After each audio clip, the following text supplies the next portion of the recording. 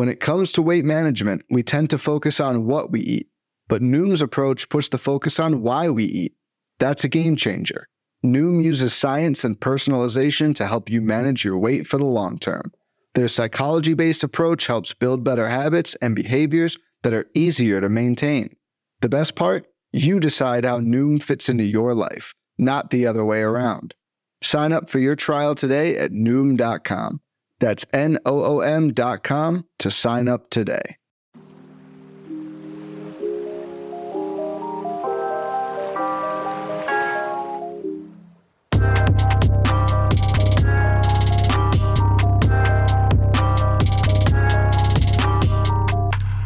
What's good, y'all? Welcome to In the Deep, a deep league-focused fantasy baseball podcast, part of the Pitcher List Podcast Network. My name is Jordan White. I'm joined here once again by my good friend and co-host, Christopher Schwebzy Weber. Schwebzy, happy PitchCon, buddy.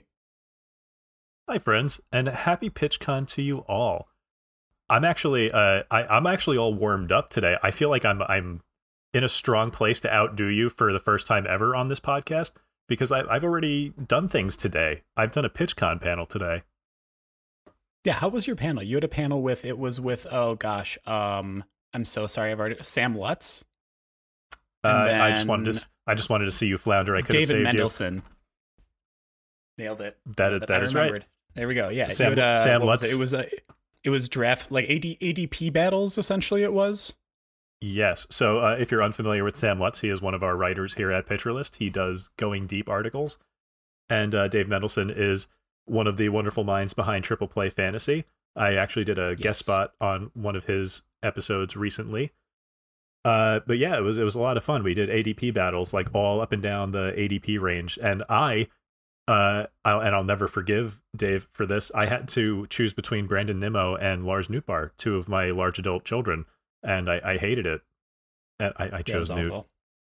I was going to say, I'll be honest, I didn't see the entire panel because I was making myself dinner while you were on. I apologize. So I didn't catch everything. I did catch you very distressed between Nootbaar and Nimmo, which brought me such joy. I was really glad that Dave put you in that position. Honestly, that was very entertaining. It was mean, is what it was. It was rude. It's terrible. It was quite rude, but entertaining for me, nonetheless. Never again. Never again. What's been your favorite PitchCon panel so far? I'm incredibly biased because like these people, I consider both these people my friends, but it was the choosing all of the major award winners for 2023, and that was with Janice Scurio and Ellen Adair and Justin Mason. Big fan of both Ellen and Janice, obviously, and then Justin's an amazing human being as well. Have not had as much of an opportunity to interact with Justin as I'd like to, but everything that I've heard from literally everyone that's interacted with Justin has been overwhelmingly positive, and he's a figurehead in the community, so I think that was probably my favorite so far, because it was just like, I think I'll be honest, I do get sometimes just a little bit burnt out on fantasy stuff, just because we're looking at it all the time, right? It's nice to just be able to listen to people talk about regular old baseball for a little bit. I think Justin Mason is like the fun uncle of the fantasy baseball space. The Funkle, yeah. Yeah, it's such a good niche to be a part of. But yeah, no, I agree. That was a really fantastic panel. One of my favorites was, and I'm going to be a corporate shill here. Here we go. It was the opening. It was when we dropped the bomb that will hopefully shake up the industry of PLV, which is going to be dropping with PL8. And I am being a corporate shill, but also it's really good.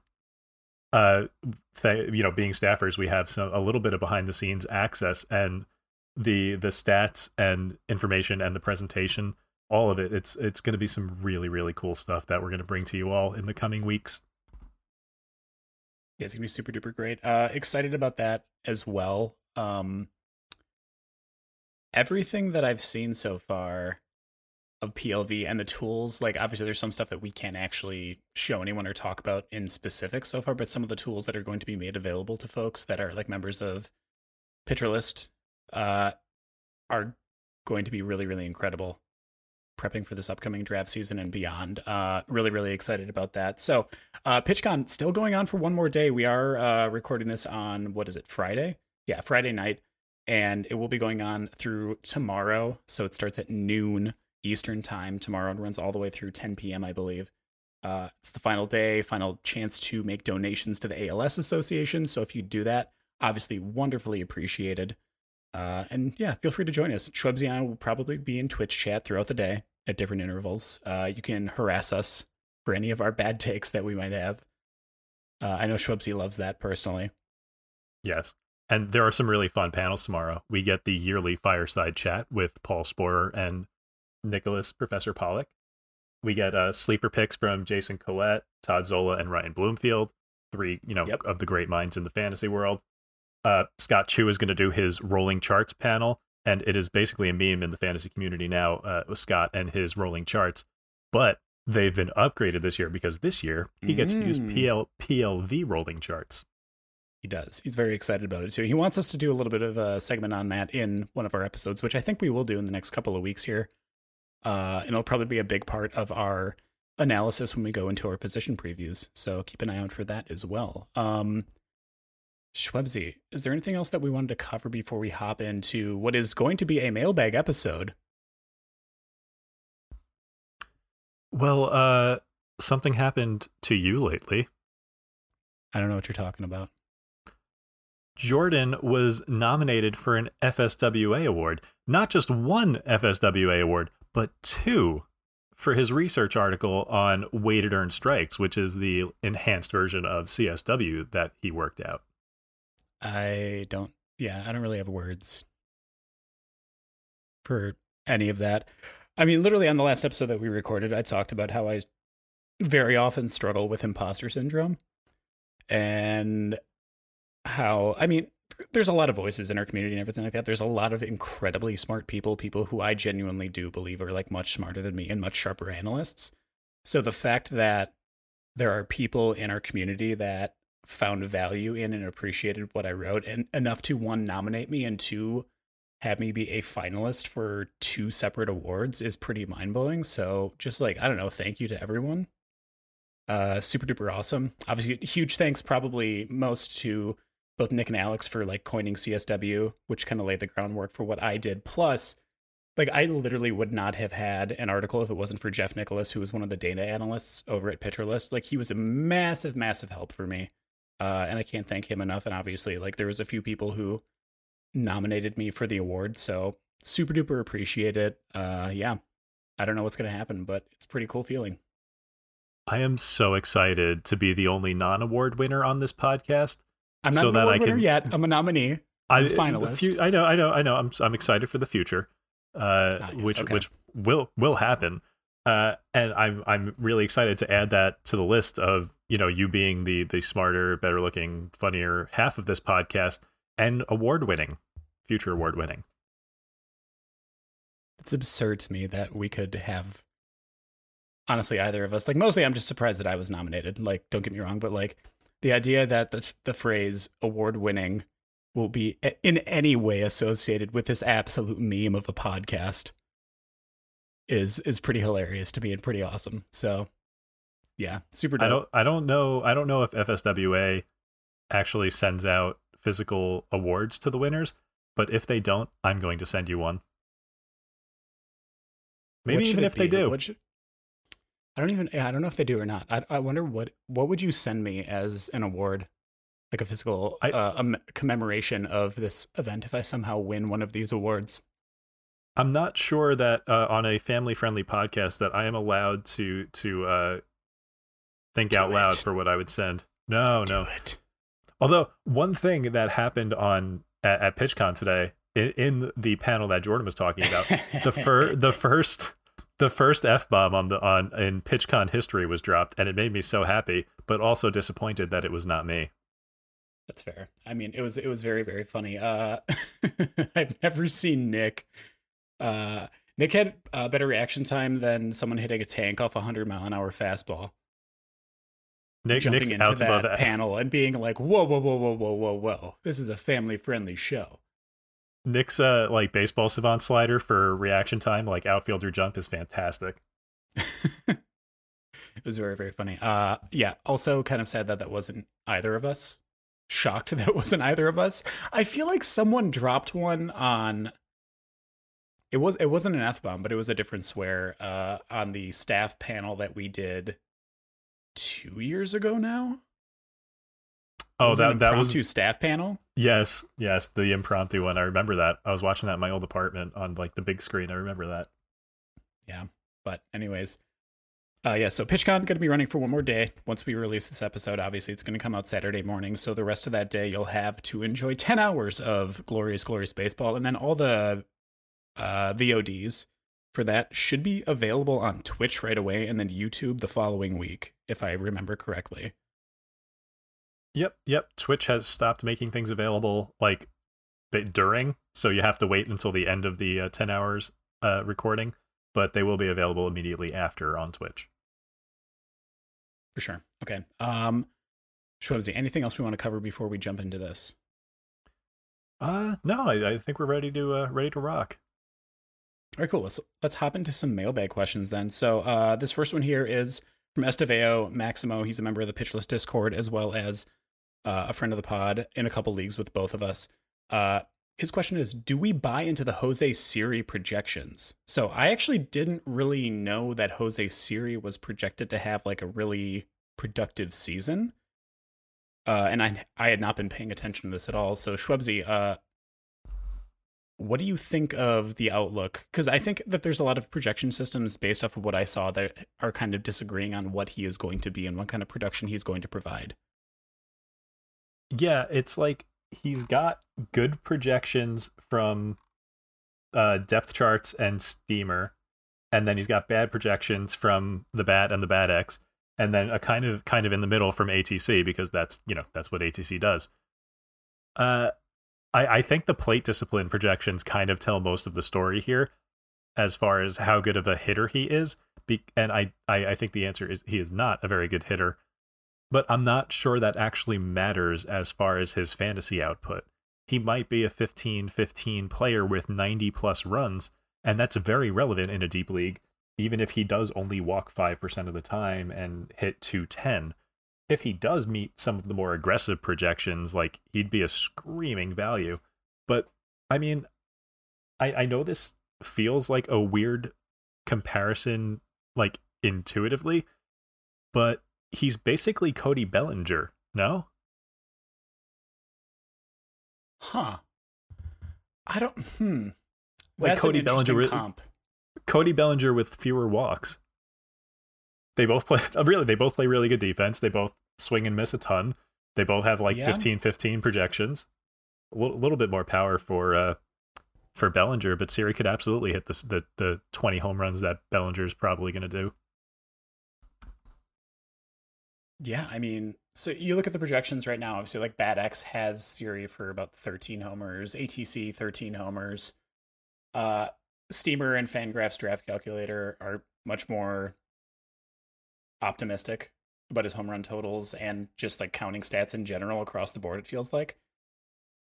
I think like more conservatively, I'd say like maybe like 15-15 player with 90 plus runs is maybe a little bit much for me. I'd say like 75-ish runs is more realistic, and probably like a combined like 130 runs plus RBIs, because he's probably going to be hitting. I mean, where is he projected to hit in that lineup right now is my question. Ninth. So yeah, I mean, like the opportunity is going to be limited just because of that. I'm probably a little bit lower than most of these projections are on Siri. I think they're a bit optimistic, but that said, I think the speed is definitely there. This is like someone who's going to be going like, or right now is going like 343 ADP in drafts since the beginning of the year, I believe. Gonna make sure I set my parameters right on this. Yeah, since the beginning of the year, he's been going ADP of 343 in NFBC leagues. So for me, that's like an excellent value for someone who's going to be playing every day and can provide you that many steals. You know, an interesting thing about the projections, they top out at 19 stolen bases. He stole 14 in like 200 fewer plate appearances last year than the projections are projecting. Yeah. And he only got caught stealing twice. He's got elite sprint speed. Yeah. If he's like, and the Rays are not shy about running. I feel like if Siri continues to steal at a high rate, he's going to have the green light. Like, if he gets to 500 plate appearances, I said 15-15. This could be 15-30. So that part of the projection I actually think is low. Of the stolen base part of the equation? Yeah. I am curious too. Obviously, this is another thing that a lot of the projections don't have baked in yet is rule changes, right? Right. Between the shift, between the bigger bases and everything like that, the throw over rule. Now you're getting a maximum of 3 throwovers. There's like interesting strategy to be. There was a thread I saw on Twitter. I cannot remember who posted it or not, or if it was an article that someone posted. I'm really sorry. I'm not going to quote it directly because I don't want to misquote whoever it was that posted it. But essentially, what it was is like there's a little bit of like mind games to be played with the throwovers. Yeah, I said this on the panel today. Like, we're in for a very interesting season because stolen bases are going to rise. They almost have to. But the question is how much? Like, is it going to are we going to go back to the times when like Tony Womack and Jose Reyes were stealing 70 bases? Are we going to go back that far? Like, probably not, because the game just isn't the same as it was back then. But teams were starting to steal more already before the rule changes because runs are harder to score right now in 2022 than they had been in the past few years, because there are fewer home runs. So teams need to figure out how to score without the home run being as prevalent. And one of the ways they did that, they ran more. So it's just going to be such an interesting year for like league-wide trends, and to see, especially like the cutting edge teams like the Rays. Maybe they're going to run like crazy. Who knows? Yeah. I mean, I genuinely do think that we'll see someone steal 70 bags in the next couple of years with the new rules. Adalberto Mondesi? Could be. If he's healthy the entire year, yeah. I mean, I wouldn't put it past him.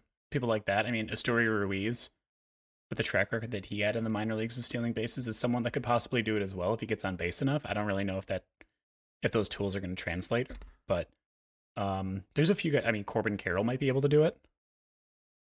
Yeah. There's a few guys that are, I think, pretty Carroll likely flies. Yeah. I mean, there's a few guys that are pretty likely to have a chance at it, I would say. Whether or not it's going to happen ever again, who knows? But it's interesting. Fun. It's really interesting. And I love stolen bases. They're fun. It's an exciting play that we don't. Mr. Bunt singles over here. Dude, I literally could not hit the ball when I played baseball. I mean, I did not have a very illustrious baseball career, don't get me wrong, but that was literally the only way I could get on base was by bunting. I was a terrible hitter. But I digress. You know what's funny is I have the frame to be a big boy hit ball far, and I was a slap hitter. I've seen you swing a bat before. That checks out. I'm sorry. As someone with a bad swing, I know a bad swing when I see one. Trust me. Oh gosh. Not a power bat. Not a power bat, folks. Not at all. You did hit a dinger in my honor in pitcherless wiffle ball. So there is that. You do have true. That to bank on. So about 90 feet I hit that ball. It was with our powers combined is what it was. I was there in spirit. It was like a ghost moment where it was like Unchained Melody was playing and as the ball came in slow motion, and I was holding the bat behind you and we swung it together. Well, you know what it was? I mean, I've told the story before about how I dislocated my shoulder that morning playing softball, and I think what happened was, have you ever seen Rookie of the Year? Yes. It was a Rookie of the Year situation where I messed up my shoulder, and that was the key to actually hitting the ball hard for once in my life. An offensive Henry Rowan Gardner. Yes. I haven't seen that movie in such a long time. I love that movie. It's a classic. Anyways. I think that's probably enough on Jose Siri. I think like kind of the general synopsis here is a guy with potential 15 plus upside that you can pull at pick 343 in current drafts. Seems like a pretty solid value. Not really going to be competing with anyone heavily for playing time in that Rays lineup. Probably going to be a steady center fielder for them. So injuries be damned. Should put up some solid counting stats. Be hacked. Oh, sorry. Yeah, be hacked. I apologize. Nick? I'm sorry. Sorry, Dad. All right. So speaking of steals, we just talked about someone who's a good steals target at 340. So we're going to talk about a few people that little piranha from the Pitcher List Discord asked us about. When I inevitably forget to draft steals, should I go Leody Taveras, Miles Straw, or Drew Waters? So these are all guys that are currently going, I think, past pick 400 in drafts. So this is deep, deep, deep, deep, deep. You know what this made me realize? What's that? I cannot wait until this point in the draft to get steals. Absolutely not, because the steals are rough at this point. Yeah, there's a lot of downsides to most of the guys that you're going to find down here that will provide you steals. But then again, you could also draft Adalberto Mondesi way higher and still have a bunch of downsides with a guy who's going to give you some steals. So yeah, the one thing I wonder about last year, and maybe this is just my short-term memory at work, but can you think of a year in like recent history where there were more pop-up 20 steal guys in like the second half? Like Jake McCarthy, Bubba Thompson, John Birdie went crazy. Like, how many dudes just stole a ton of bases in the second half that went undrafted in April? Yeah, there was tons of them, which was shocking. Right? It was weird. And that circles back to the other thing about teams running more. That circles back to the rule changes and teams trying to find more ways to manufacture runs. I think we might be seeing a little bit of a bounce back to an earlier era of guys that run like crazy. But back to the question, these particular guys are the guys being drafted after 400. I almost think if you're waiting this long for steals, it's almost not even worth it. I'd rather wait to see which guys are getting playing time. Yeah. We think because of the lack of depth on these teams in the outfield that Leody Taveras and Drew Waters are likely to get a lot of plate appearances. So they are decent early bets, but neither is a particularly good hitter. So actually, between Straw, Taveras, and Waters, Straw is the one I dislike the most. But Jordan, you like him. I mean, I think that he's the one who's most likely to accumulate the most steals out of these. If that's the problem you're trying to solve, I think that he's the one who's probably got the highest steal upside. I will say that if you want someone that's going to contribute in other areas as well, he's not the person, because he's probably going to hit like 2 home runs all year if he's lucky. So it'd be smarter if you wanted someone who's going to give you a few counting stats elsewhere to take Taveras or Waters. I'd probably take Taveras over Waters. Again, it's kind of a crapshoot because this is like past pick 400. And I'm thinking if you're just looking for someone who can accumulate a ton of stolen bases, I think that Straw is probably my favorite. He's also been pretty consistent in terms of his playing time and like not getting hurt. He's a pretty durable player, so that sticks out to me as well. Miles Straw, yes, over the last 4 seasons has a combined .066 ISO. Correct. Yes. He's not a power hitter in any capacity. The definition of slapdick. Straw also describes what he swings at the plate. Whether that be a drinking straw or an actual piece of straw, like, hey, that's your call. Leave it up to your imagination, listeners. But yes, that's kind of where my mind's at with Straw, though, is that I think that he is the one that's probably going to accumulate the most steals over the 2023 season. Again, it's going to be pretty negligible at this point in the draft if you want someone that's going to give you counting stats in other areas and give you some modicum of power. Then I would say Taveras, then Waters in that order. But I think that Taveras is in a better lineup, so that's why I chose him too. Yeah, I mean, but I do think that the moral here is don't wait this long for steals. Correct. Don't be a little piranha. Also, if you're a Twitch watcher, Pitcher List Twitch watcher, Little Piranha is our beloved mod, Fur Tree Baseball, who is a fantastic moderator over there. We are also technically mods on the Twitch chat. Technically, I have done. It's more like an honorary. It's an honorary title. It's like being a sir, or in England. We've been knighted. Yeah, it's being knighted by Nick. Sirs, Knight. Schwebzy, and Bunt Singles. Oh God. Terrible. All right, sir. Let's take a quick ad break, and then we'll get back to more mailbag questions right after this. Fads come and go, and nowhere more than in the world of weight loss. That's why Noom has created weight management programs that are made to last. Noom uses science and personalization so you can manage your weight for the long term. Their psychology-based approach helps you build better habits and behaviors that are easier to maintain. And they help you understand the science behind your eating choices and why you have those cravings. Noom's personalized courses are easy to follow and will help grow your confidence with tools you can put into practice on day one. The best part? You decide how Noom fits into your life, not the other way around. And based on a sample of 4,272 Noomers, 98% say Noom helps change their habits and behaviors for good. So stop chasing health trends and join the millions who have lost weight with Noom. Sign up for your trial today at Noom.com. That's Noom.com to sign up for your trial today.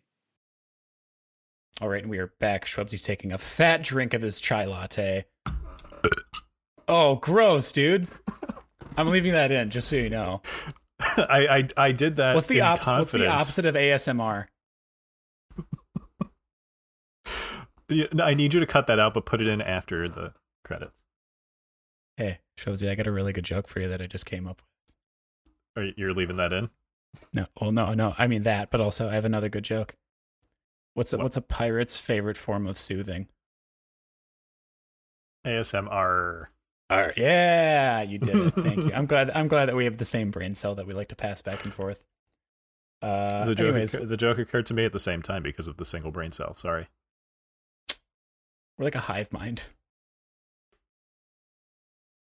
It's terrible and wonderful. I love it. All right. So talked about stolen bases. Let's talk about people who don't steal that many bases. That's catchers.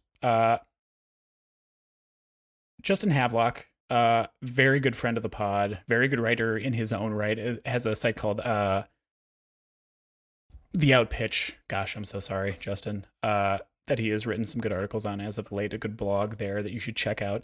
Asked us this question. I always do this with catchers, so who are the best last round picks at catcher, somewhere around pick 250 and beyond? Schwebzy, what do you think? I think based on all of these questions that our mods are bad at drafting. Peak hater energy this week, Schwebzy. I tried to never... He's making the full heel turn. It's not peak because I'm just always up there. It's just, but that is my base level of hater. Terrible. So the easy answer here, post 250 for catchers, I think is Logan O'Hoppe. And I actually just learned today that it is pronounced O'Hoppe because of Eric Cross's panel on prospects today. So yeah, I think he's the easy answer because he's got a great offensive potential out of the catcher spot, and he seems to have the inside track at everyday catcher at bats for the Angels, who actually will have a pretty good lineup, almost 1 through 9, I think. Yeah. I recall last time I looked at the Angels lineup, I was actually surprised at like how solid it was. Yeah, really, their number 9 hit. Yeah, their number 9 hitter is Luis Rengifo, who I love, and like that's probably one of the better 9-hole hitters in baseball, honestly.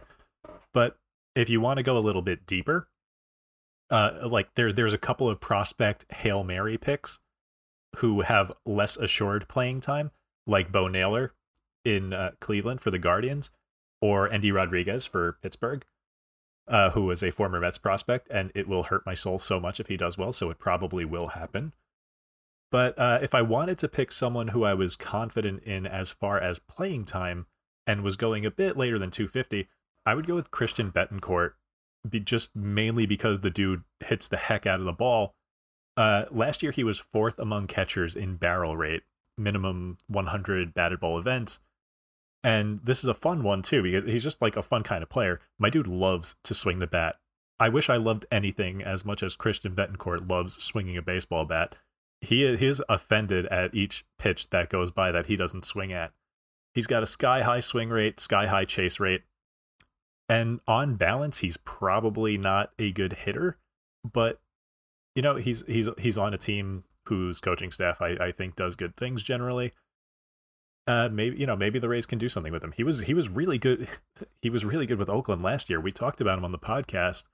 And it's funny because the Rays have their two main catchers, Betancourt and Francisco Mejia, and if you could combine their skill sets, they'd be like the best hitting catcher in baseball. They would be Adley Rutschman if you could combine their talents. Truly, and what's crazy is that the last time that Christian Betancourt played in the majors was 2017, before 2022, and he came back and he just posted like a 90.1 average exit velo, and his highest max exit velo of his career. Like, he hits the crap out of the ball when he actually makes contact. He had 11.7% barrel rate, and like, he's not going to be a great asset in an OBP league because he only walks like, I think like 3.5% of the time, something like that. Yeah, 3.6% of the time in 2022, between his time in Oakland and the end of the season in Tampa Bay. But he hits the crap out of the ball when he makes contact. And as far as like someone that you're going to find later in a draft, I can't remember what his ADP was. I thought I put it somewhere, but I think it's somewhere essentially he'd be in the 21st round is where you could get him. And that late in a draft, you can find a catcher that's going to hit for a decent amount of power. Absolutely, I'm going to take that 100% of the time. So I think Betancourt was the first one that came to mind for me because I was thinking of someone who's got like a very clear path to playing time, and he is slated to be pretty much the everyday starting catcher in Tampa Bay. Yeah, the Rays do like to get Mejia in there. Like I think we're looking at like a max of like 375, 400 plate appearances for Betancourt. But I that's, in a two catcher league, absolutely worth rostering. Yeah, 100%. So that's definitely where I'm at. Was there anyone else that popped out to you at all? What you said, no, Ohapi, I mean, Bo Naylor, Andy Rodriguez, and then Betancourt? Yeah, like Ohapi, I think is number one by a lot in this group. But, the prompt was after pick 250 and Ohapi is at 260, so it feels a little bit like cheating. It's not really cheating. I mean, you followed the parameters. I went a little bit deeper just because, I mean, if you want to wait a couple extra rounds, maybe that's an option then too. But I will say the upside's probably much lower than it is with Ohapi, so I do appreciate that Ohapi pick. That's probably the best call out amongst everyone that we could have chosen from. All right, here's one that another question from Justin Havelock. Thank you again, Justin. This is one that I mean, it's clear that Justin is a fan of the pod because of the way that this question was framed to us, which I find excellent. And that is, which big boy hit ball hard, that's in quotes, players should I draft in 2023? Schwebzy, you had a good answer for this one. I mean, this one's easy for me because the biggest boy that hits the ball the hardest was a free agent this year. And actually, was he traded to Minnesota, Joey Gallo? Or I forget how his exit from New York went. But anyway, Joey Gallo has wound up on the Minnesota Twins. And I'm banking on a bounce back here. Joey Gallo would not be the first player to just not be able to hack it in the Bronx and, that go on to recover elsewhere and be good again. Looking at you over there on the pitcher's mound, Sonny Gray. Also, being a homer, I love a couple of Mets to be the big boy hit ball hard if they make the team out of spring training. A couple of young Mets, the only young Mets, really. I think both Brett Beatty and Francisco Alvarez have paths to playing time, and they have the talent to make an immediate, loud impact if, they have a strong spring training, or if someone like Eduardo Escobar gets hurt. Same thing for Omar Narvaez or Tomas Nido behind the plate. These are both players who I do not think will wind up in bench roles. If they wind up in the majors, they're going to play, and they both have the kind of bats that can make an immediate, loud impact. It's actually funny. I wasn't expecting this when I looked at this, but Joey Gallo is actually going lower than Francisco Alvarez. I will say that is silly because there's no guarantee that Alvarez is going to play. True. Man, but Alvarez is a very high upside pick. I'm trying to dig like deeper and see if there's anyone else that I'm really, really into in terms of like a power bat. I think you might have put down about, Brandon Belt, right? Yeah, our giraffe neck boy who has moved from San Francisco to Toronto. Is that the furthest possible move that a baseball player can make? It's up there. Oh, for sure. I mean, I guess San Diego would be longer. Well, San Diego to like New York would be further than San Diego to Toronto, because Toronto is like not even that far from Milwaukee, honestly. Like I can make that drive in like 7 or 8 hours, I think. All right. Yeah. So that's just me not knowing where any cities in Canada are. Yeah. As the bird flies, I think Toronto is absolutely closer than New York would be. Don't quote me on that, though. I'm not great at geography. I say it all the time. I am the less smart co-host. If you're less smart than me, buddy, I'm sorry. But I'm trying to think if there's anyone else way down here. Like I'm looking at like ADP 450 plus. Like that's where Brandon Belt is right now. Minimum pick is at 263. Max pick 582 since the beginning of January. That's a very wide gap for Brandon Belt. I think 263 is probably too high for him. I don't know if he gets that many at bats. I'd say he's still definitely like a post 300 pick for me, but I love the man. He's great. Luke Voigt would be an interesting one, depending on where he actually ends up signing. That's someone else we're going to talk about in a little bit, maybe in a bit more depth in terms of like landing spots for him for another mailbag question. I think that's one name that popped out to me though. Gosh, who else? I don't even know. I'm very excited at the prospect of Brandon Belt just getting DH at bats. Just let the man hit. Hopefully it keeps him upright. I got a good one. It's not really a big boy hit ball far because he's not that big of a boy, but Adam Duvall in Boston. Yes, that's a good one. Adam Duvall is going at so ADP currently is 511.03. Minimum pick is 260, which also seems pretty wild. But what date range are you using? Since the 1st of this month, 1st of January. Because Duvall signed like 2 weeks ago. Yeah, so let's just do it in the past week. How about that? Let's see what that brings up. So since the 20th, let's do that, and let's see what Duvall's ADP is at. No, his ADP is 479 in the past week. I mean that is up a bit, but I'm surprised it is that low because if him playing every day in that ballpark, going to be putting holes in the monster. Like we are not that far removed from like what was it, 2 years ago he hit 39 home runs or something. Yeah, he had 38 home runs with 118 or 113 RBI. Like he was good. Yeah, his average isn't great, but he's slated to hit. According to Roster Resource, he is slated to play center field and hit 6th.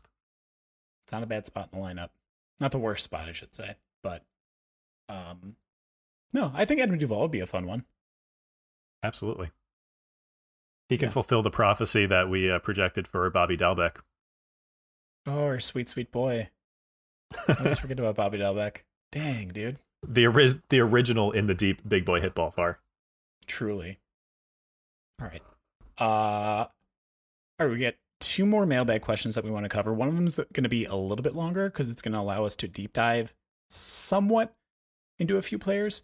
Let's start with this first one, though. So there's one from our podcast manager, Adam Howe, asking about which current free agents we like and where you want them to sign that would make a positive investment at the end of these early drafts. So who are some folks that you are into here, Schwebzy, that are still free agents, have not signed anywhere yet, and could make an impact in these early drafts based on an early investment before they actually find their landing spot? Man, the free agent landscape at this point is pretty grim. Like most of the impact players, I think, are going to make their impact as middle relievers. But there are a couple of interesting bats left. There, you mentioned Luke Voigt before. Jurickson Profar is out there. There were rumors about him winding up on the Yankees, but that has not come to fruition. The one that I'm most interested in personally is Edwin Rios, an occasional slugger for the Dodgers whenever. Yeah, I'm kind of surprised that he's still out there. Like, whenever I'm thinking destinations for basically anybody, I'm like, please let them wind up in Cincinnati, because that's the most fun fantasy result for basically any. It's like free they're in agent hitter. Colorado. Yeah, those are like the free squares on the bingo board. Because when there's a bargain veteran free agent, like that's the popular destination, and Will Myers wound up there, and that's exciting. I know you're a fan of Will Myers being in Cincinnati, but then there's the flip side of that, and the pure dread of a free agent potentially winding up in Oakland, in that cavernous coliseum and gigantic field. We do not like our free agent hitters winding up there, because that kind of saps their value. But yeah, Edwin Rios is someone who can hit the ball out of any park, so I'd even be interested in him if he wound up in Oakland. I'm so surprised he's still out there. Yeah, it's a bit surprising to me too. I think Jurickson Profar is the one that was kind of shocking to me that he hasn't made it. It feels like the outfield market in general, both in the majors and also for fantasy right now, is so slim, so thin. It's kind of shocking to me that he hasn't landed anywhere yet. So I'm curious to where he ends up. Michael Fulmer was one that popped out to me as far as like a reliever, because I feel like a lot of teams are looking for bullpen help, and like Michael Fulmer, after becoming a reliever and throwing his slider like so much, he was like a 90-mile-an-hour slider, and his slider is very, very good. After reinventing himself as a reliever, like he's put up like pretty solid ERAs the past couple of seasons.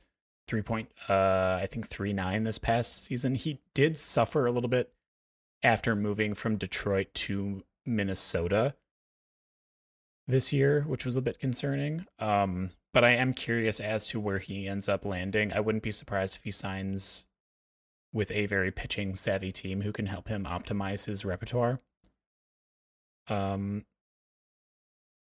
Luke Voigt landing. I know we talked about Luke Voigt and you said this already, but yeah, Luke Voigt landing in like Cincinnati or Colorado would be dope. I know you said while we were prepping for the podcast, Luke Voigt and CJ Crone being like a modern day Bash Brothers.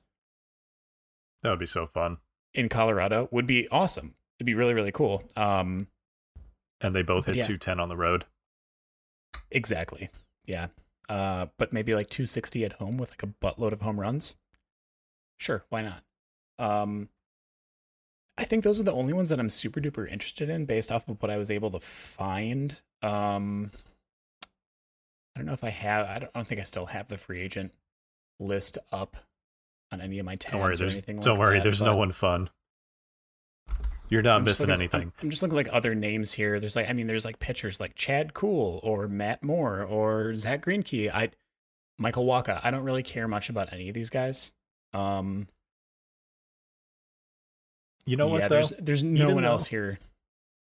Even though there's no fantasy fodder to talk about on free agents at this point, this is so much better than previous off seasons where like free agency like dragged sometimes into the regular season.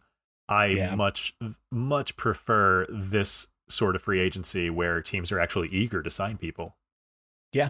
No, it's awesome. They're chasing all these folks and they're kind of getting their guys, which is really, really fun to see. I mean, obviously for you, it's great as a Mets fan because they've signed so many people to very lucrative contracts and are just spending out the butt.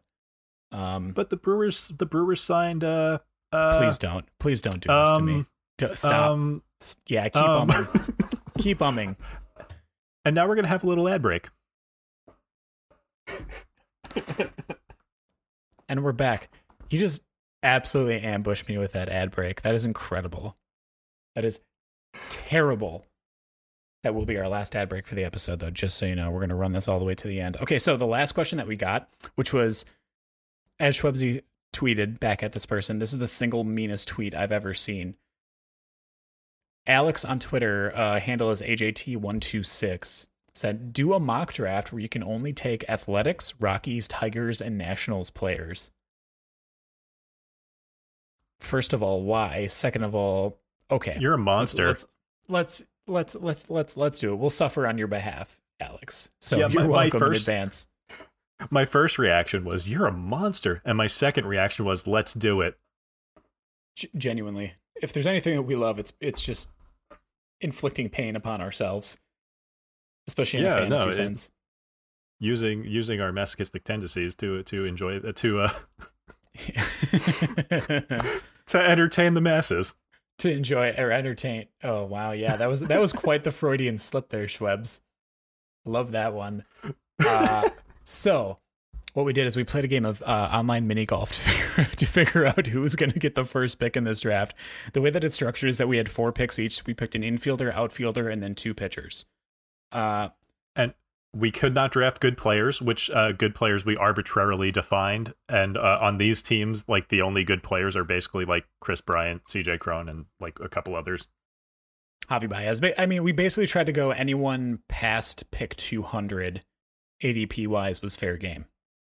Yeah, I think like I wasn't allowed to draft Riley Green. Yeah, Riley Green was one that we just missed out on because it was like ADP of like 196 or something like that, 197.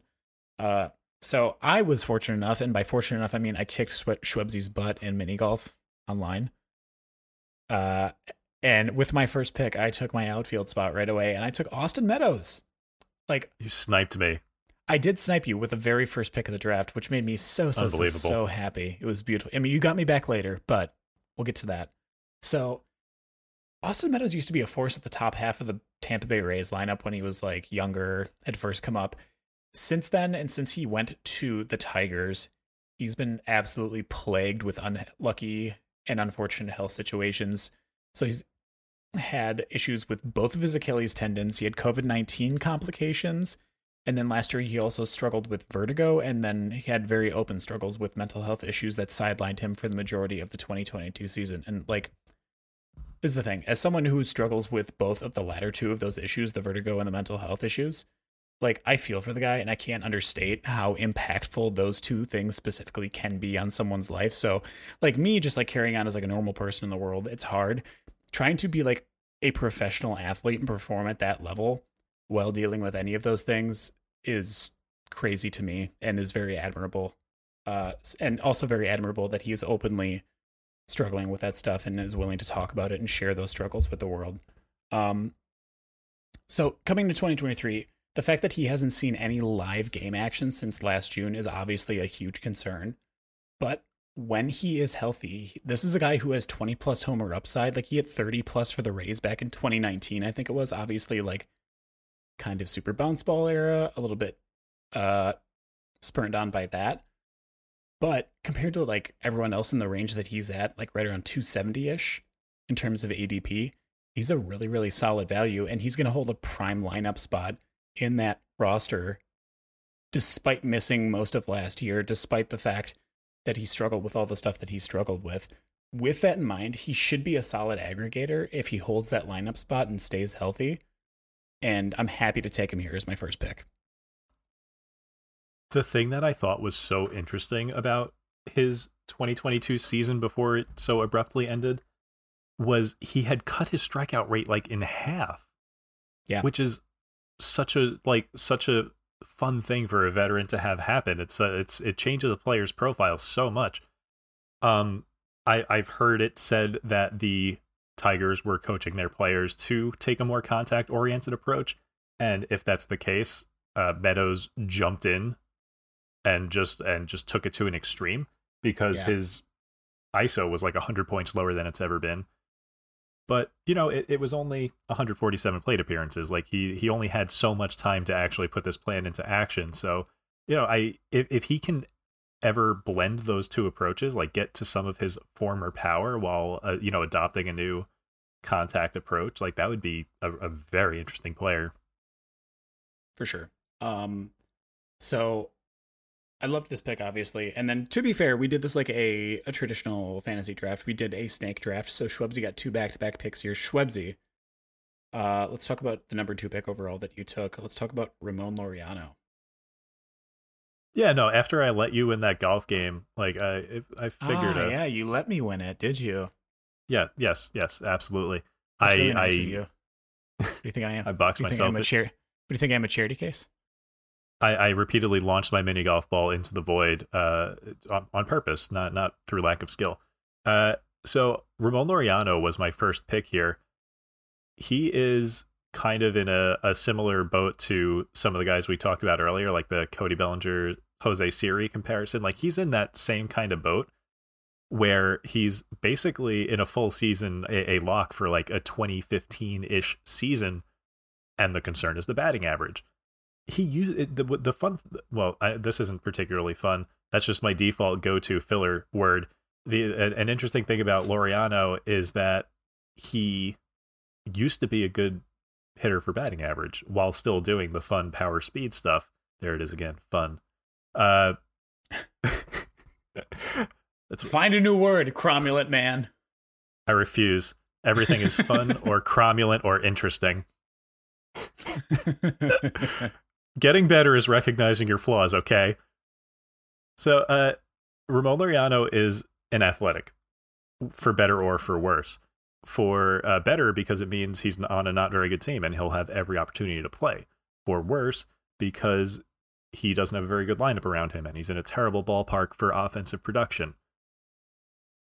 But the hope here, a hope here, because I do think he'll produce his usual no matter what, but a hopeful view of Ramon Laureano this year is that he plays well and he gets traded, because this is his first year of arbitration. He's making like 3.75 mil, I think.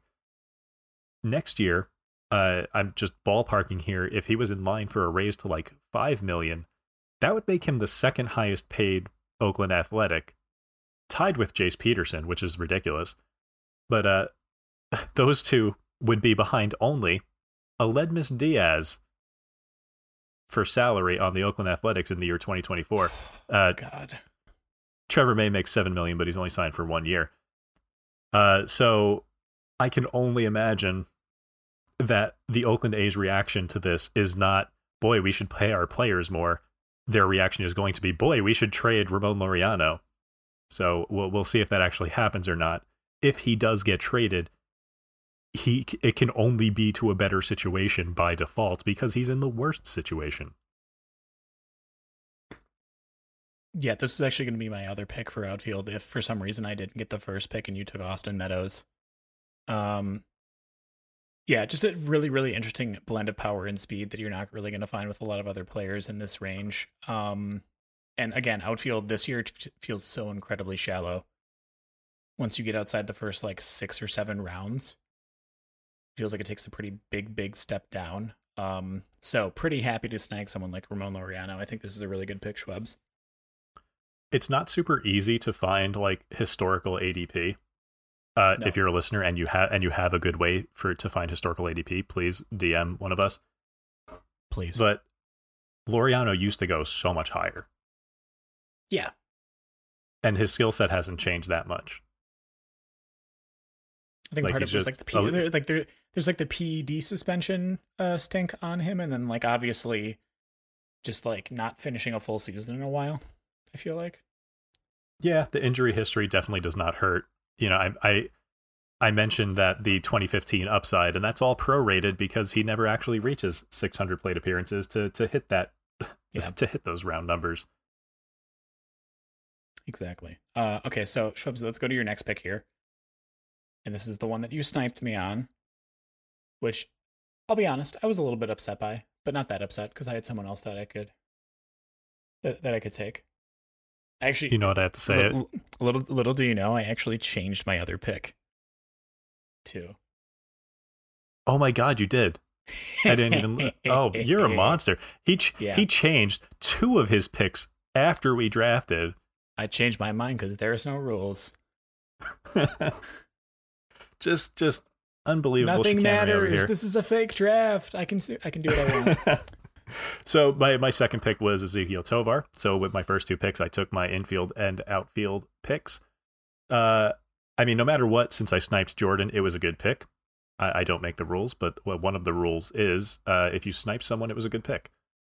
But Correct. Really, Tovar is coming off a season where he just tore up AA, and he put in a good showing at AAA as well. And he was 20 years old. The only batters 21 or younger who put up a higher WRC plus at AA last year than Ezequiel Tovar were Gunnar Henderson and Corbin Carroll. who are names that if you're into fantasy, you have heard those names. The guys behind Tovar are Curtis Mead, Francisco Alvarez, Ellie De La Cruz. You know, all of these guys are like a who's who of the best hitting prospects in baseball. So the fact that Tovar, as a 20-year-old, matched or came close to matching them in Double-A, it's wild. He was so good. And WRC Plus, you might think Colorado team, good environment for hitting in the minors. WRC Plus is supposed to be adjusted for environment. So he, this is still impressive in spite of the environment of the Colorado minor league teams. This could be a complete and total bust because, again, this is a 20-year-old and most 20-year-olds fail the first time around. But performing against competition much older than you is a great sign for future production and prospects. And the Rockies have shown a lot of faith in him already. They let him debut in the majors last year. This is a dart that I am absolutely interested in throwing this year. Yeah, I was sad that you took Ezequiel Tovar. I was a little bit sad about this. Get wrecked. Okay. And as far as like you saying that 20-year-olds typically don't succeed the first time, that's something as someone who was 20 years old and didn't succeed around that era of their life, I can definitely confirm that. It's not just baseball, it's just kind of life in general. You learn a lot at that age. But yeah, I do like this pick a lot. I think obviously the home park helps a ton for upside here, being in Coors. I am sad about this one. His best trait is his bat to ball skills at this moment. And that is going to be that should play really well in Colorado. Dig it. All right. So now I get 2 in a row here on the round 2-3 turn. And I decided to go with my first pitcher here. I went with a reliever. I went with Alex Lang from the Tigers. So Alex Lang is someone who popped out to me earlier in the offseason as a weighted earned strike rate darling, ranking right alongside other relievers like Liam Hendricks, Ryan Presley, Devin Williams, and Ryan Helsley. Like, those are all really, really good relievers. Obviously, Lang, also pretty solid. With the exodus of Gregory Soto via trade, a path to a closer role opened up for Lang. Just the floodgates are wide open for him. And he is quite clearly the most dominant arm remaining in that bullpen. He has a sinker that sits 96 miles per hour. But the main pitch that he rocks is a curveball that comes in at 86, which is super fast for a curveball. And he throws it nearly 50% of the time. So that also, the fact that he throws it so much makes sense because it's disgusting and had a 44.9% CSW in 2022. Like, that's a busted pitch. That's incredible. Just so gross. I'm not going to gush too much about Alex Lang just because we're trying to keep these like relatively short and sweet. So I'll save the gushing and further reasoning why he rocks, but just trust that his curveball and his other stuff are all absolutely nasty. And I expect him to be a force in that bullpen this year. Oh, we had a long discussion about Lang yesterday because I struggle to wrap my head around outliers, and Alex Lang is an outlier. Among all pitchers, among all relievers last year, qualified relievers, he threw the ball in the zone the least. He threw the ball in the zone less often than any other reliever last year. And I cannot wrap my head around how that succeeds. Like, I feel like there has to be like another foot dropping, like an adjustment by the batters. But like the numbers are silly. Like he, in spite of never throwing the ball in the zone, he still gets so many swings on balls out of the zone. Mm-hmm. He literally 2 out of 3 pitches he throws are out of the zone. It's a 34% zone rate. And like that's 34% is 2.2 percentage points lower than the next most frequent ball thrower. Yeah. It's wild. The thing with Lang, the way that he gets punished is that his sinker does get hit pretty hard. One of the things though is that because his sinker gets hit so hard, I think there's this perception that like that's the thing that you need to punish him on. So I think people will sit on his fastball a lot. And I think that's why his changeup, even though his changeup doesn't have that high of a zone rate, gets so many swinging strikes, is because people are trying to hunt for that fastball, and that changeup just tunnels with his fastball, his sinker, so well that people get a little bit overzealous and will swing at that and swing over it all the time. So I think his changeup is actually like a very good pitch too.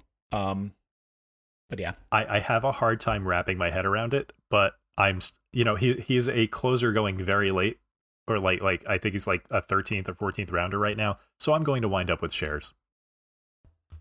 Let's see what his ADP is right now.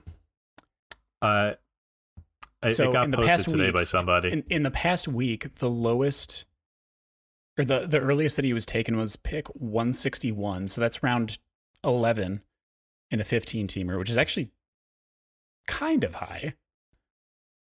Like underneath, like before pick 200 is like pretty high, I would say, in those types of leagues. And then it's been as late as pick 412. The fantasy world jumped on that really quickly. Yeah. So this is someone that doesn't even, like, I would say, like, by the time these later drafts start creeping in, he's going to tick up higher and higher and higher on people's draft boards. He's not really going to be even relevant to us as far as like deep league, quote unquote, options. But yeah, good God. Crazy. So going back to my second pick now here, I decided to fill my infield position, and originally I went with CJ Abrams just because I was like, oh yeah, he's going to have like regular playing time. He'll be hitting at the top of the lineup for the Nationals. And I was like, that doesn't feel good to me. I don't like this pick. It just didn't feel good. So I went back and I changed it because Shrubsy had already filled his infield spot, and I was like, whatever, it's not going to matter anyways. And I went with Ryan McMahon. He's pretty much a known quantity at this point. And honestly, I love that I'm able to find really boring and predictable production at this point in the draft, particularly with the fact that third base is like such a shallow position once you get out of like the first like 5-6 guys. The value drops off quite a bit. So I'm glad that I can find like some regular production out of someone. The really nice thing about that is that he's the guy that's probably going to give you like 140 runs plus RBIs for sure throughout a season, like 20-ish home runs. And he stays healthy. Like he's played in every full season since 2019. He's played at least 140 games. And in the past 2 seasons, he's played 150 plus. So this is something that I want out of a player, obviously, at this point in the draft. It's pretty nice. They don't really see. Usually you're taking dart throws on guys who might pop off and have incredible years. It's nice to have someone who's going to be just a nice aggregator playing in Coors half the year. And that's another thing too, is if you have daily lineups, or if you have maybe like bi-weekly lineups where you're setting it twice a week for Monday through Thursday and then Friday through Sunday, stuff like that, and you can just catch all of the home games, he's a 260 hitter at home, and that's where he gets most of his counting stats. So if you want to have him in almost like a platoon situation, if you have deep enough benches, this is also someone you can take in that sort of scenario as well. Do you have like the third base ADP in front of you?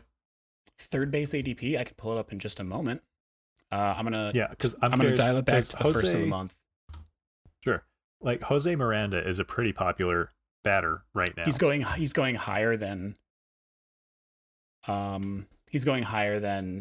McMahon is. Right. So ATC has the projections in favor of Ryan McMahon in 4 out of 5 categories.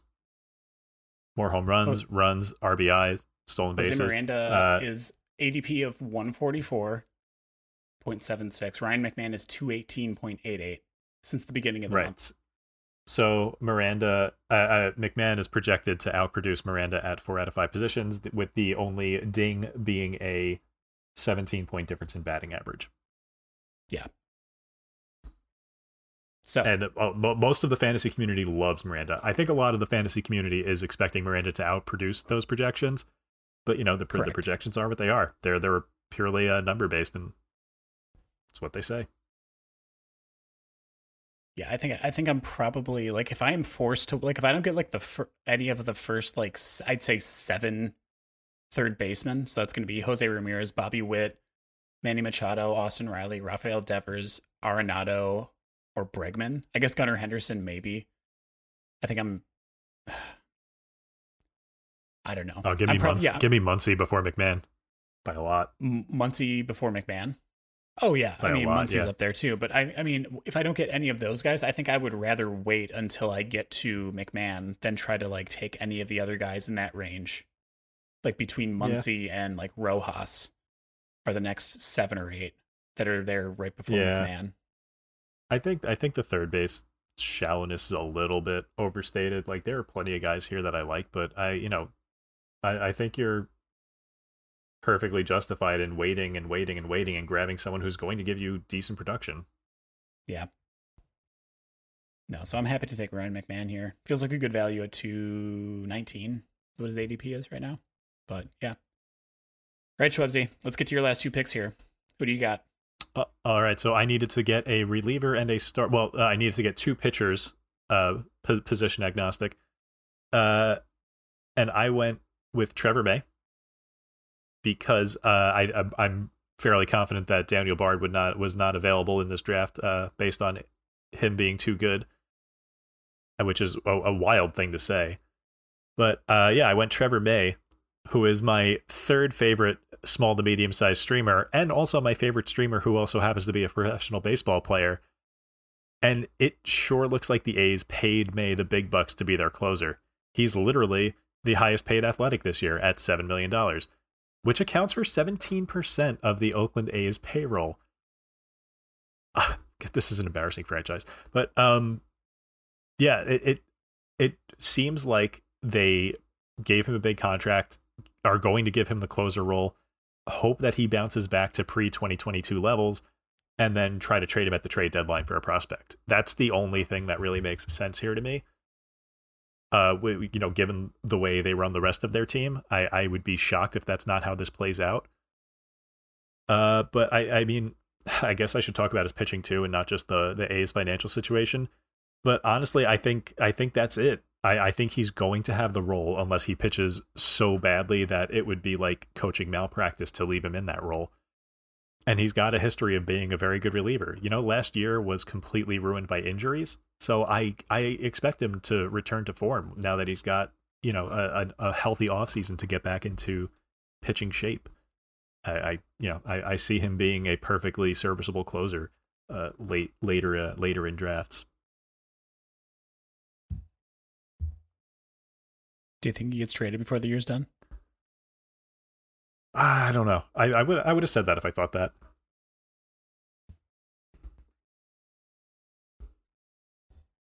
This man's trying not to break right now. Yes. All right. I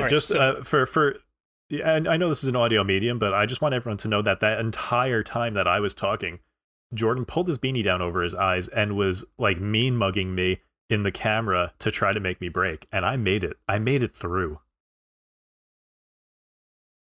Barely. You barely made it. I'll never break, except all the times I break. I need to try to make Schwebzy break during podcasts more often. Even though people can't see what's going on, I feel like it loosens things up.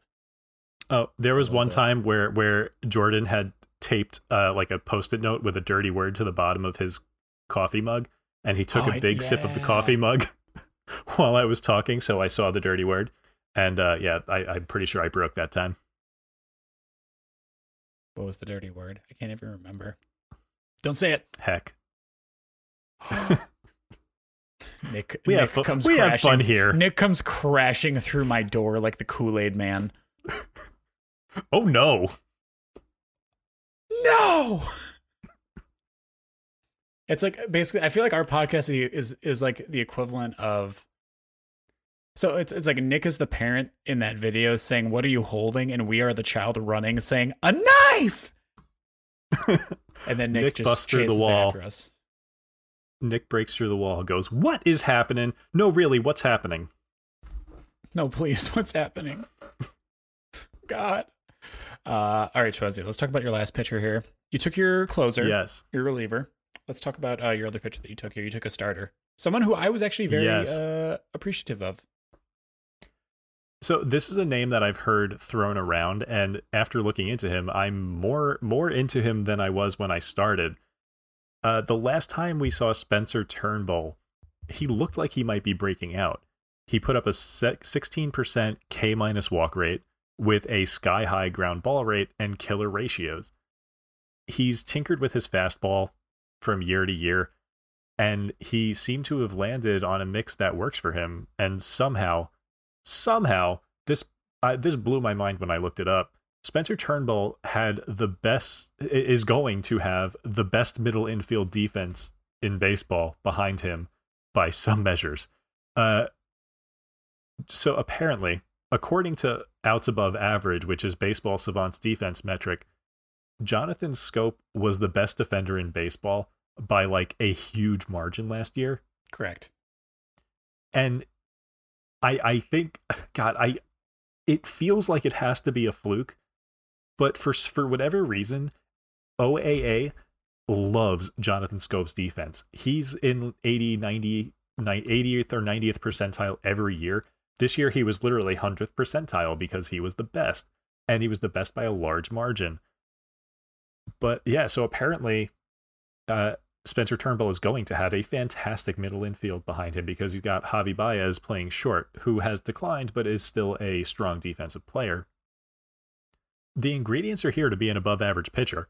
He strikes out enough guys, he doesn't walk many people, and he's got really good contact suppression.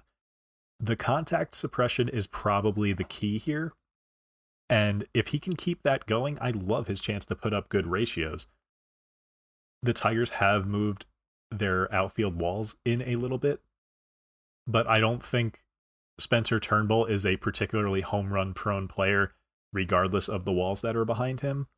You know, it helps, but I think he'll be fine. So I think, God, I always just whenever I want to like be a jerk about Spencer Turnbull, I'm like, yeah, he threw a no-hitter. But now I'm going to say that like unironically, he threw a no-hitter. And not because I'm trying to be a jerk about him, but because I think he's actually good. Yeah, Turnbull is a solid pick. Now that he's able to come back healthy. I mean, I'll be honest, I kind of almost thought about taking Matthew Boyd in this draft. That's a fun one. Because Boyd had a really amazing year at one point in Detroit. He had like 200. Didn't he have like a year of like 260 strikeouts or something like that? That sounds high, but I know he did have one good strikeout year there. But also looking up, if you had to guess how many errors were committed by Jonathan Scope this year, how many do you think he had? 1. 3. Oh, okay. I don't think outs above average cares too much about errors. Like it depends on how the error was made. Yeah, none of them were. So he had no throwing errors and 3 fielding errors. That's it. All right. Who do you got? Who do you got between Spencer Turnbull and Eduardo Rodriguez? Turnbull and Rodriguez. Ooh, it's a fun one. Oh man, I'm going to say Turnbull. Yeah, I think literally I'm based off of about nothing. The same place. Like, that's genuinely based off of nothing, but that's what I think. That's how I'm feeling. I just think Eduardo Rodriguez is too unpredictable and mercurial production-wise. Between the health issues and his actual production on the field, it's just I never know what to expect from him. I would rather go Turnbull. I think it's a more consistent skill set, more reproducible stats. Yeah. So for reference, when I said that Matthew Boyd had 260 strikeouts, it wasn't 260. It was 238 over 185 innings pitched in 2019. Wow, that is so much more than I would have guessed. Yeah, I mean, he had a 4.56 ERA. The ERA wasn't good. Oh yeah, because he gives up He gives up home runs like it's his job. Correct. So unfortunate, but I mean, there's silly Matthew Boyd. There's strikeout upside there, in theory. That's so strange. Like looking at his entire career, that's so strange because he had 11.56 per 9 that year, and he's never crossed 9 in any other season. Yeah, it's an outlier, for sure. I don't know what it was. I'm sure I could go back and look and probably like pinpoint something that happened, like a change in usage or whatever. But yeah, he was a high fastball pitcher without a particularly good fastball, and it was 2019, the year of the super bounce ball. So it makes sense. True. All right. But yeah, I would probably take Turnbull over Erod. And that's based off of almost nothing because I haven't done any like research on that. I would have to look at that deeper, but I feel like just off of vibes, which as you stated in your panel earlier today, vibes-based fantasy baseball decisions are the best kinds of decisions. It's the best kind of analysis that one can do. Yeah, no, I prefer to make all of my decisions based on how much dog a player has in him, vibes, and that boy nice. That boy kind of nice. Right? But do he have that dog in him? Kind of nice. Do he have that dog in him, though? Gotta get an x-ray done. Or a hastily thrown together Photoshop of a dog. It's in there. All right. Last pick in the draft went to me since I started it off as well. I was going to take a starter with my last pick because, like, obviously that seems like the most logical thing to do. If you're doing a draft, you need a starting pitcher along with your relief pitcher, right? No. I decided to go with another reliever because I just wanted to get under Schwebzy's skin and, like, undercut what he talked about with Trevor May a little bit. We can both be right. No, we can't. Not this time. But I picked someone who I think is truly just like a couple small steps away from being a very elite reliever. And that's Danny Jimenez from the Oakland A's. So Jimenez, much like Alex Lang, popped out to me because when I dropped my threshold on the weighted earned strike rate leaderboard, he was the 14th best reliever in baseball by weighted earned strike rate, which is like pretty crazy considering some of the names that are on that list around him. That's far and away also the highest measurable rate in the A's bullpen, obviously because Trevor May wasn't really a person last season. I can't really measure his that much. But I think it speaks to the effectiveness of Jimenez's arsenal. The fact that his weighted earned strike rate was that high, considering he throws his pitches in the zone so much.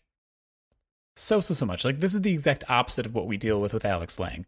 If you look at his heat maps from last year, Jimenez's slider ended up over the plate so much, and the same can be said for his four-seam fastball.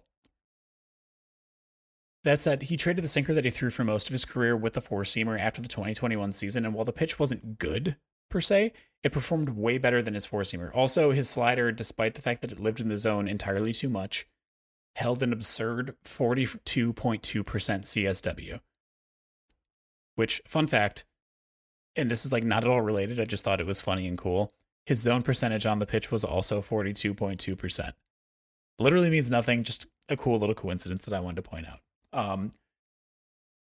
He's kind of like Lang in the sense that he uses the slider like a bunch, like 50+% of the time, and will probably increase the usage of it this coming season. And I think that I would actually be really curious to see what his stuff plus is on the slider. Because I feel like it's got to be really, really, really good. I don't know. I'm sorry, you paused like you wanted me to jump in, and I was in the middle of a big yawn. I'm very sorry. I know you were. No, it's okay. But like a waiter walking up to you when you're in the middle of chewing your food. The best timing. I genuinely, I think that's the one thing that I am best at is being asked a question while I have food in my mouth. I think everyone's the best at something. If that's your thing, great. We don't live in a society that rewards that sort of thing. But I appreciate it about you. Thanks, Schwebs. All right, so that is the end of the potentially worst draft that we'll ever be a part of. Right? Oh, God, I hope so. Same. Thank you, Alex, for putting us through that absolute task. You're a terrible person. Terrible person. Wonderful content, though. We appreciate it. But among my favorite listeners. True. Thank you, Alex. All right, Schwebzy, that's it for another episode in the Deep. Almost done with PitchCon. You got one more day left. If you haven't tuned in yet, what the heck's wrong with you? Tune in tomorrow, hang out with us, watch some good baseball panels. Capping off with, I think, which it's one of my favorite ones to watch just because you get to see Nick at his most frantic, is the 100 pitchers in 60 minutes. Or 50 minutes? But it's 50 minutes this year. Yeah. I think it's been 60 in the past, but it's 50 this year. Oh, no, because he tries to do one every 30 seconds. It's 100 pitches in 50 minutes. But, that's what it is. But seriously, if you are interested at all in seeing some of the value that PLV, which is the new statistic that we're going to be debuting in February, and we're figuring out all of the ways that we can implement it and use it to enhance our analysis. Check out Scott Chu's panel tomorrow at 7 p.m. or today at 6 p.m. if you're listening on when we release. And if you're catching this later, find the video, because he is going to show you a great way that we can use our new statistic to evaluate hitters. PLV is going to be useful for both hitters and pitchers. Absolutely. Love it. All right. That'll be it for this week's episode of In the Deep. Thank you all so much for joining us once again. We appreciate it. If you want to follow us on our social media pages, you can follow us on our shared podcast account. That's going to be at In the Deep PL on Twitter. You can also follow us individually on Twitter. Schwebsy's handle will be at Schwebsy. That's SHWEBSI. And you can follow me at Bunt Singles. And we'll be back next week, because we're starting weekly episodes now, aren't we? You know what next week is? Oh, special surprise not really a surprise. We talked about it already. It's episode 69 next week, everyone, folks. We got a very special guest coming on, so be prepared for that. And we'll see you next week. Schwebsy, send them out. Bye, friends.